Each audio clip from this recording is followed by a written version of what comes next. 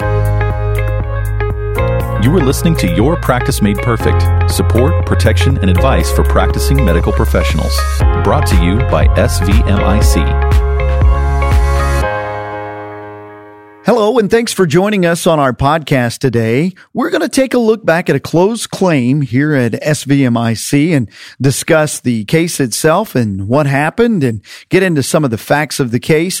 And joining us to do that is attorney Dan Himmelberg. Dan, welcome. Hi, Brian.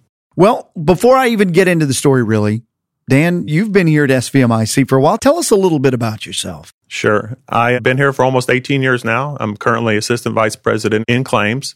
So I've worked, of course, starting out as a claims attorney, then as a senior claims attorney, and now I'm an Assistant Vice President, like I said, so I'm supervising some files and handling others.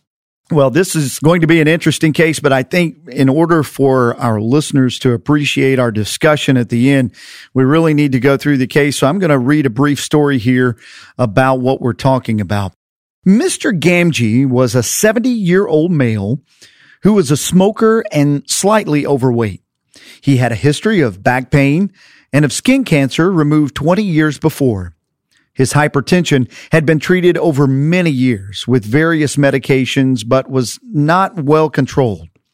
He presented to the emergency department early Thursday evening with right lower quadrant abdominal pain, which he reported as a 10 out of 10 on the pain scale, stating he had been experiencing this pain for a day. Mr. Gamgee complained of nausea, vomiting, and insomnia the night before. He had a blood pressure of 174/89, temperature of 98.9, pulse of 64, and his respiration rate was 20. CBC test results showed his white blood cell count slightly elevated at 13.5. A blood calcified aortic shadow suggesting an infrarenal aortic aneurysm, which warranted follow-up evaluation. Mr. Gamgee was admitted for surgical evaluation. Morphine helped the patient's pain, and a CT scan was performed. The surgeon, Dr. White, reviewed the CT imaging himself and identified a large aortic aneurysm below the renal artery, but saw no evidence of leakage of blood from the aneurysm. A radiology report the next day agreed with this interpretation. Dr. White interpreted the CT imaging as not confirming an abnormality of the appendix, but not ruling it out either. The later radiology report did not mention the appendix. When Dr. White evaluated Mr. Gamgee, his right lower quadrant was very tender at McBurney's point.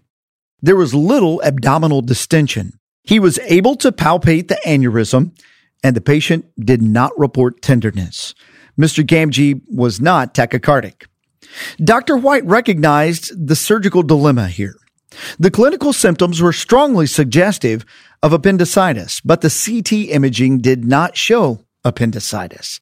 The CT imaging was thought to be up to 95% accurate in diagnosing appendicitis.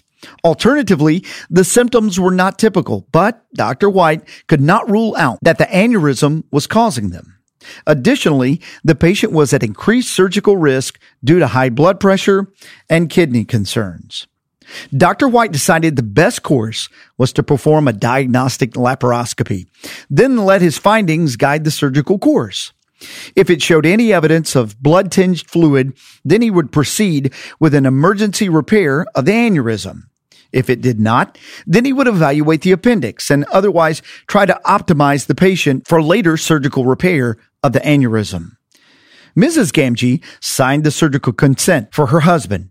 In the surgery, Dr. White saw no evidence of leakage from the aneurysm.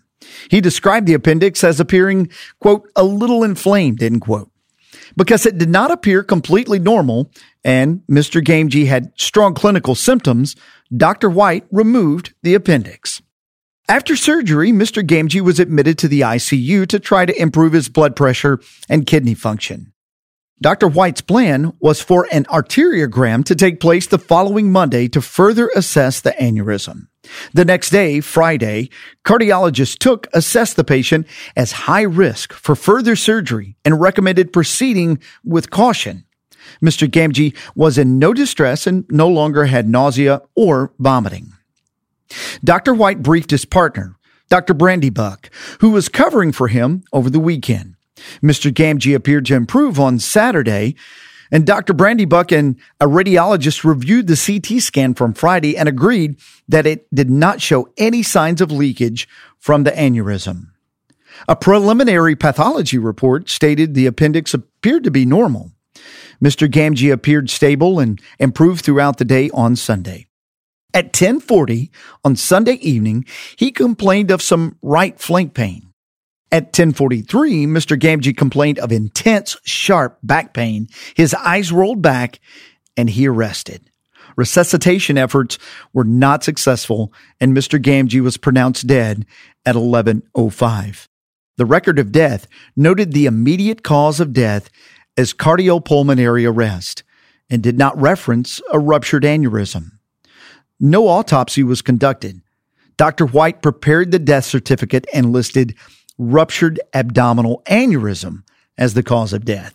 10 months after the death, Mrs. Gamgee filed suit against Dr. White. Dan, this was a fairly complicated case, it sounds like, with quite a bit going on. What was the chief complaint or argument behind Mrs. Gamgee's lawsuit here? The plaintiff's experts focused mostly that Dr. White should have ruled out an appendicitis. They stated that the CT results showed no problems with the appendix, and given Mr. Gamgee's pain complaint of 10 out of 10, it should have showed clear concerns if the appendix was the cause. They were bolstered since in hindsight the appendix was not infected. Those experts testified that the aneurysm was a true concern that should have been dealt with urgently. They conceded that the patient's blood pressure and kidney function needed to be dealt with, but they said this could have been done within a day. They noted how well the patient was doing the day after the appendectomy. They opined that the aneurysm could have been dealt with that day if Dr. White had not imprudently performed the appendectomy. If the aneurysm had been treated either by stenting or with a bypass, then the rupture and death could have been avoided. Sounds like it was definitely complicated. What was the outcome of this case, Dan? Well, the case proceeded against Dr. White for a little over 8 years. Wow. That involved a dismissal during the interim. A plaintiff can non-suit a case and refile the case within 1 year in this jurisdiction, and that happened during the course of this. Dr. White defended his care and had supportive experts in the litigation. His surgical decision-making was outlined in the records but required a strong testimony in his deposition and at trial to fully explain his actions. Although Dr. White had served as a testifying expert in the defense of other surgeons, he worked with a witness preparation consultant prior to his trial testimony. He had to understand that explaining his care as a defendant required a different mindset and perspective than he had as an expert. He had to show his care and concern for Mr. Gamgee as much as his actual surgical expertise and decision-making based on the information he had at the time. Fortunately, the jury found that Dr. White used reasonable surgical judgment and returned a defense verdict on his behalf. The court entered a judgment for Dr. White and dismissed the case. Dan, what could Dr. White have added to his documentation that possibly could have helped avoid this lawsuit at all, to not have to go through this process, or at least better help the defense itself? Sure. I don't know if anything he could have added would have really stopped the lawsuit itself. Certainly there are some points that he could have added that would have been helpful to his defense and maybe would have short-circuited what the experts later had to say. Gotcha. A lot of the care during Mr. Gamgee's admission was by a surgical resident. So Dr. White was involved, but the resident was making a lot of the notes. Gotcha. Dr. White did not make his own separate progress notes at times, so it was unclear when he was directly involved in evaluating the patient. If he had made either brief notes just commenting on the resident's evaluation or things along those lines, it would have created a better timeline to show when he was specifically involved. So yeah, there's certainly some documentation issues there that maybe could have helped certainly in the defense. So Dan, in the story, we heard about a Dr. Brandybuck, that is Dr. White's partner, involved in this case. What was his involvement in the lawsuit, and was the court ruling favorable to him as well? Dr. Brandybuck was named, and he spent 5 years in the litigation defending his care. The plaintiff dismissed him to simplify her claims and focus the case against Dr. White. Dr. White was in the litigation for over 8 years from the time of initial filing until the jury heard the case and found in his favor. The plaintiff did not appeal the verdict and judgment, so the case did not last even longer. To that point, we've been talking about 5 years and 8 years. These seem to go on for quite a period of time. Is that common in medical professional lawsuits or medical malpractice suits that they tend to go over a long period of time? They definitely go over a long period of time, Brian. Now, this is probably an outlier on the outside edge of what we might expect. Okay. But it's certainly not atypical. So these are certainly not the kind of cases that you're going to get filed, notified, and it's going to wrap up within, a few months. You're looking at a long period of time. Correct. Unless there's just some technical problem with the plaintiff's initial filing that the defense can get a quick dismissal. If it has to go through the merits of the case, it's going to last for a few years at least. Wow. Is it fortunate that the court entered a judgment for Dr. White and dismissed this lawsuit? And there seemed to be some strong participation on Dr. White's end. What would you say Dr. White did that really contributed so strongly to this positive outcome? He was obviously very involved in this process. Sure. Well, it was fortunate certainly to get a defense verdict. It certainly appeared that was the appropriate outcome from the beginning of it, and Dr. White stood strong on his own care and carried this all the way through to trial and his ultimate judgment. Some of the things that he did that really helped the process from the defense standpoint was he spent a lot of time with his defense counsel preparing for his deposition, reviewing the criticisms of the plaintiff's experts, and later helping develop a consistent defense theme incorporating the testimony of his supporting experts. As I mentioned previously, Dr. White had actually served as a testifying expert witness for a number of other surgeons in the past, and he was well acquainted with testifying in that role. Explaining his care as the defendant's surgeon required a different mindset and perspective. He had to show his care and concern for Mr. Gamgee as much as his actual surgical expertise and decision-making. Dr. White took the extra step of working with the witness consultant prior to giving trial testimony. She helped him understand that the jury would want to hear from him as the actual caregiver. The jury would want to see him as credible, competent, and caring, and not arrogant and authoritative. He did a fantastic job testifying to the jury. It is interesting that Dr. White obviously knew this process, having served as an expert witness in the past, and had to change his mindset to help his own situation here. And you talk about that consultant, that witness consultant, and that's really interesting because hopefully that person could come in and help him understand that different role. What exactly is a witness consultant and what is their purpose? What do they do in these types of cases? A witness consultant works with the defense team. The defense attorney retains them to come in and help the defendant doctor usually with understanding their role in the case, such as with this situation with Dr. White. They will come in and work anywhere from 1 or 2 days. They may go into the technical details of the case, or it may be something that's more along the lines of helping them understand what a jury wants to hear from them so they can fulfill their role as the fact finders in the case.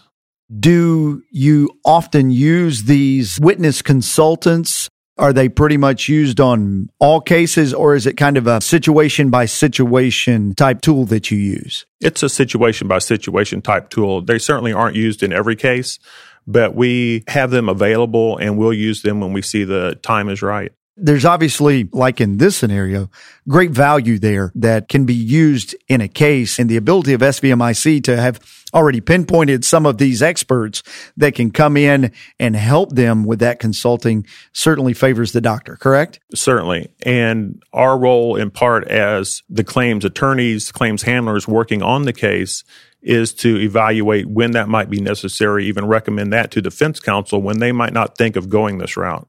So as we get ready to wrap up here, Dan, what would you say is maybe just 1-2 bullet points out of this that you could really look back at and go, for other physicians or people listening out there that were really critical in this case that helped with this outcome in the end and saved Dr. White a situation of being negligent here? I think one big point is simply, if you do have a lawsuit, is paying attention to your defense counsel, being responsive and making yourself available to do the things that they're requesting for you to help in your own defense. Another thing is, as we talked about with the documentation, documenting when you see the patient, just at least a brief note, noting that you were there. So it's actually known that you were in the room. One thing with the documentation that we didn't talk about specifically was that We talked about Dr. White handing the case off to Dr. Brandybuck. And that communication was not very well documented in the chart. It was documented that it happened, but no specifics were given. So that was another point that we see in cases all the time, is that communication aspect and having some specifics about what was actually communicated between the physicians. Well, this has been very informative, and I really appreciate you being willing to take the time and come and discuss this case with us. Thanks for being here. You're welcome. Thank you for listening to this episode of Your Practice Made Perfect with your host, Brian Fortenberry. Listen to more episodes, subscribe to the podcast, and find show notes at svmic.com/podcast. The contents of this podcast are intended for informational purposes only and do not constitute legal advice. Policyholders are urged to consult with their personal attorney for legal advice, as specific legal requirements may vary from state to state and change over time. All names in the case have been changed to protect privacy.